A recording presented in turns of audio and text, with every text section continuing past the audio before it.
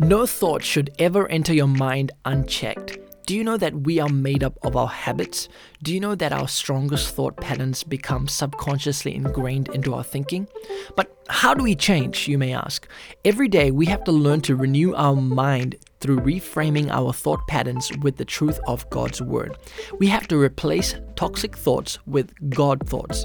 You know, in your battle to conquer fear, you will most likely find the conflict raging within your mind and emotions.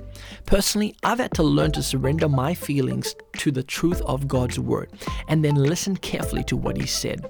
I've learned that when I have the revelation of God's Word in me, thoughts that are below my intended potential are suffocated. They have no room to grow. You know, God did create feelings, but He created them to follow what your mind was set on. This is Joshua Singh. You can find out more information about me on joshuasingh.com.